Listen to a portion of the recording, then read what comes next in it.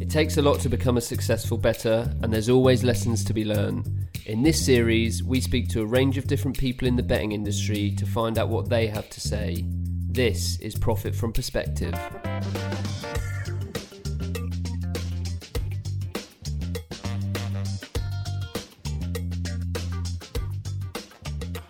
Joining me for the latest episode of Profit from Perspective is Mark Stinchcombe.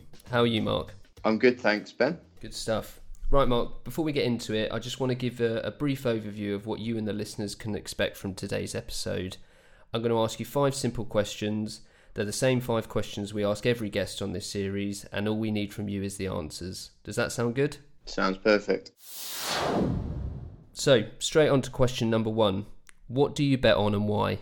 I like to bet on football, tennis and darts. And within those sports, there's a range of markets I like to try and take advantage of. Within football, obviously the main market 1x2.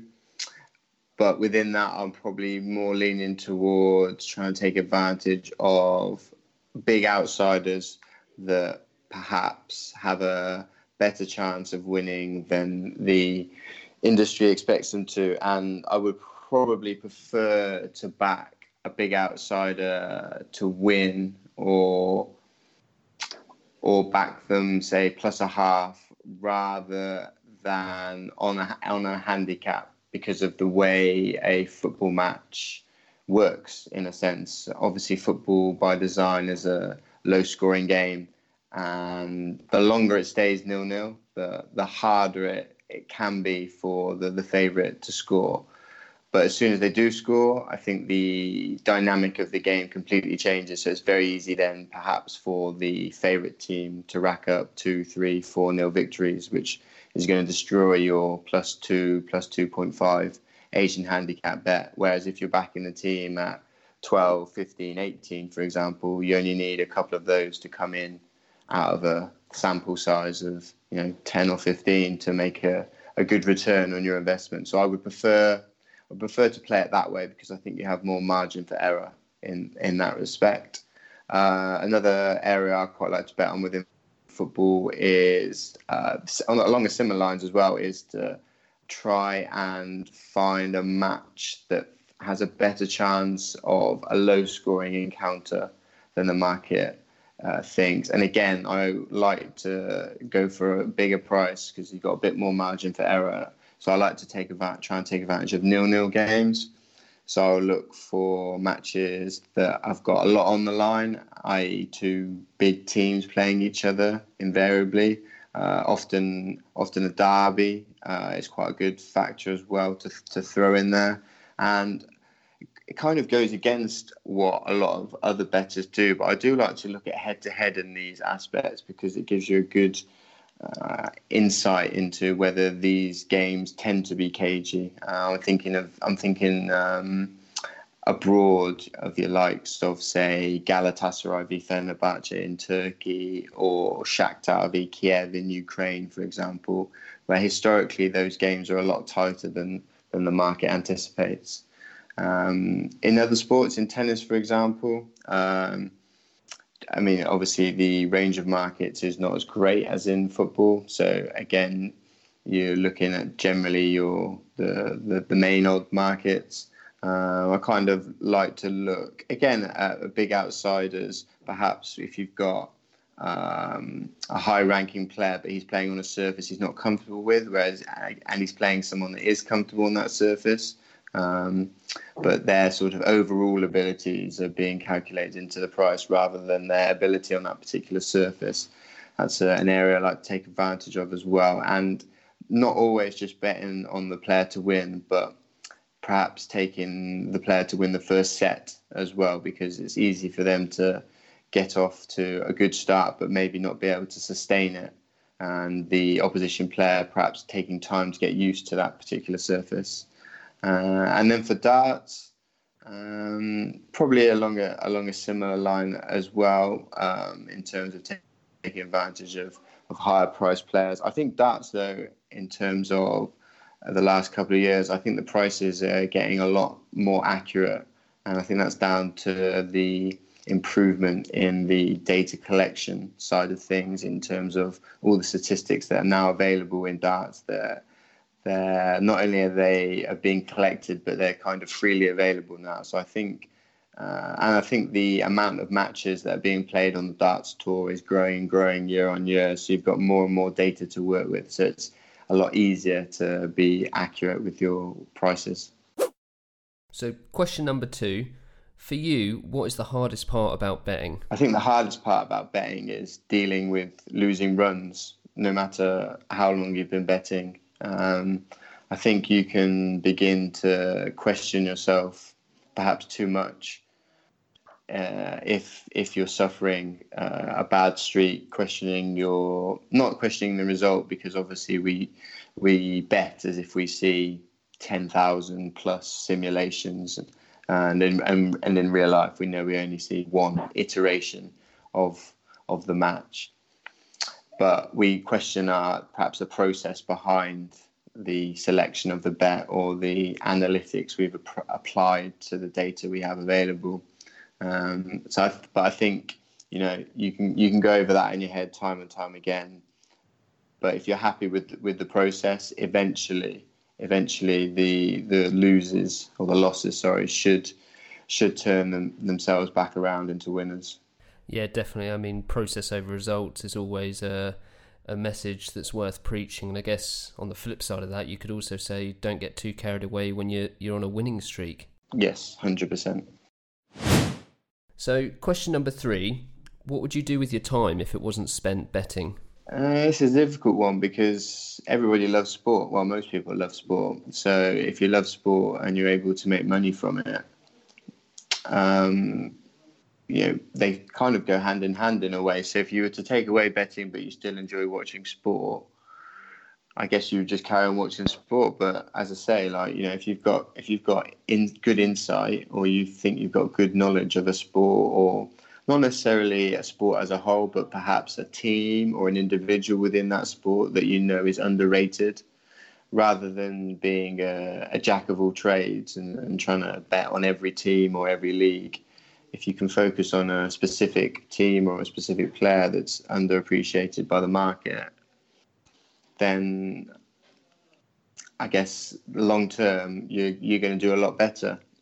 But in terms of if you weren't watching sport at all, I don't know. I think nowadays perhaps popular things such as video games or perhaps even esports, something like that. I mean, for me, in terms of I think trying to find the right balance between betting and your sort of overall lifestyle is quite important, because there's a whole world out there and you don't want to spend most of your life stuck behind a desk. So for me, I try and sort of spend maybe a couple of hours a day on my bets. I'm more of a sort of a pre-match better than an in-play one. So if I can spend just a couple of hours at the beginning of the day or at the end of the day doing my bets for the following day, and then I can go out and enjoy my day and enjoy my life and socialise. And then I will just check the results and check the analytics behind those results at the end of the day. And I feel as though that gives me quite a good balance, because I think the problem is you can get too engrossed sometimes in betting, and perhaps that's when mistakes can be made. So for you, is it kind of every day is spent researching bets, placing bets, analysing results and things like that? Do you give yourself kind of a break from that, or is it just a case of you've got to work to find that value, and that means that you can't really afford to take that time off? Yeah, I think so. But I think for me, I enjoy it as a hobby anyway. So I don't really see it as work. I see it as something that I would be looking at the results at the end of the day anyway, and then analysing them, and then looking at those teams' fixtures in the future days or weeks, and analysing whether whatever's happened on that night or that day, whether that has affected the odds for the future, and then trying to take advantage before everybody else takes advantage, I suppose. I think it's very important to enter the market before everybody else does, if possible, to get the best price out there. Although, having said that, I am quite a big advocate in football, particularly, of waiting for the team lineups, which can be quite frustrating. That obviously we only get those an hour before the game, so perhaps the price that you were hoping for is already gone. But I just think the lineups are so important in terms of not just personnel but formation, because as much as managers have press conferences and tell us how they're going to play the game, it's not always true. So often the formation or personnel can give us a lot more information into how the game could be played out. I mean, for example, if a team lines up with two defensive midfielders rather than two attacking midfielders, we know straight away that they're probably not going to try and take the game to the opposition. So then you'd probably be looking at the opposition odds, whether they're now value, or probably looking at the goal expectancy. Maybe the goal expectancy should be reduced. So I think factors like that are very important. So, question number 4. What one piece of betting advice would you give your old self? Everything is all about price. It's not about whether you think the team or player is going to win the match or win the competition. It doesn't matter you have to factor in whether the probability of that player is more than the price being offered. And you may go 5, 10, 15 bets in a row losing with the same process. But we know that, as we've already mentioned before, that it's process over results. And long term, as long as your process is correct, then the results should show for themselves. I think it's very easy, as we've already touched on, to get bogged down on losing results. And also it's very easy to start thinking, this team's on a 15-game unbeaten run, so you just blindly bet on them. No, you can't be doing that. You need to be looking at whether the odds on that team to win are underrated by the market, or if they're overrated, then looking to oppose them. It's not about form, it's about ability. So in the time you've been betting, how long would you say it kind of took you to understand the importance of price, and how did you kind of teach yourself or make sure that was something that you practiced? I think that's a really good question. I think it comes down to experience. I think if you're keeping a record of your bets, or your bank balance, for example, your betting balance, over a period of time, that's gonna tell you whether you're doing the right thing or not. And I think experience is massive, because I just keep touching upon, I think with losing runs, for example, the experience to be able to deal with those will tell you whether or not you're good at gambling as a long-term venture. And I think the results will show you whether you are taking prices at value. I mean, we can use quite an easy comparison, taking the odds that you've taken and the odds that the market closes at. I think generally sort of that is perceived as the correct odds, once we've had millions and millions bet into the market at the time of the event begins. So if you can see that over a period of time you're taking bigger prices than what the market's closing at, then long term you're going to win. So I think probably, I've been gambling for ever since I was legally allowed. But I definitely think probably the first half of that was a big life lesson. Also, having bet professionally for a couple of years, I think that also was one of the best things I could have ever done, because you have bills to pay, etc. So you have to make sure that the process is correct. And I think that was a very good life lesson, not only a gambling lesson, but a very good life lesson into how to bet properly. Right, last but not least, question number 5. What is your one honest truth about betting? I think maybe one misconception could be that trading out or cashing out is a good option. I mean, I think gamblers kind of fall into two profiles. You have your gamblers and you have your traders. Your trader, You'd be looking at somebody that enters the market and then looks to exit the market for a profit or for a loss because they're trying to limit their liabilities. And then you have a gambler who bets and then will just look to see whether they've won or lost.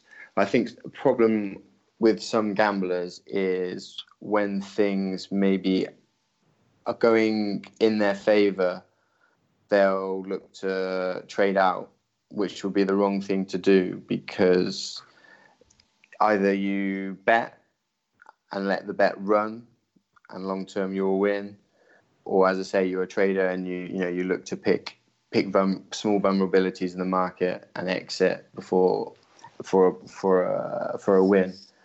But the problem is, I think, with the gambler that starts to cash out or trade out, the bets that they cash out or trade out, those ones probably will go on to win, and they'll be the ones that make or break their balances. Whereas if they're cashing out, their profit is going to be significantly reduced on those ones because they haven't got the, I guess, bottle maybe is the right word to use to see it out. They see that there's profit for them already. Maybe they've been on a bad run or something, so then they look to take a quick couple of quid. Whereas if they actually hang in tight, they're gonna win more overall long term. And again, I think that one comes down to experience, being able to hold your nerve in those situations. Yeah, I guess if you're confident enough to put money behind your model, then why would you not kind of see it through and follow that confidence right the way through? And I think that's easy for us to say here and now, but I think if there's, say, a lot of money involved, and as I say, if you've been on a bad run or something, I think it's very easy to maybe fall into that trap. I'm just curious then, for you, what kind of profile do you see yourself sitting within? Are you that trader type, or are you that gambler? For me, I'm a very methodical person, so I like to look at every bet I place with a fine-tooth comb, basically. Whereas in play, I think you need to be very quick with your decision making. And for me, my profile fits a lot better with taking my time to come to a rational decision. So if I'm happy with my pre-match bet, then I tend, I'd say probably 99% of the time, unless maybe, for example, one of the things I do if I bet on a game to be 0-0, for example, and there's a red card, I'll look to trade out because historically the game dynamic has completely changed. So the value before the match is not as good as the value is now. So that's kind of one of the rules I have set in place already. So I don't have to take my time to think about that. But yeah, for me, like, being very methodical, I need more time to make the decision. So I'm definitely somebody that just lets the bet run and then long term will look at the profits. Right, so we said at the start of the episode, 5 questions is all we have, and so that means that's it, unfortunately. I just want to say thanks for joining me today, Mark. I'm sure everyone will enjoy listening to the answers you've provided. Thanks, Ben. Thanks for the opportunity. I hope I've provided some insight. And I hope everyone's enjoyed the latest instalment of Profit from Perspective, and we look forward to the next episode.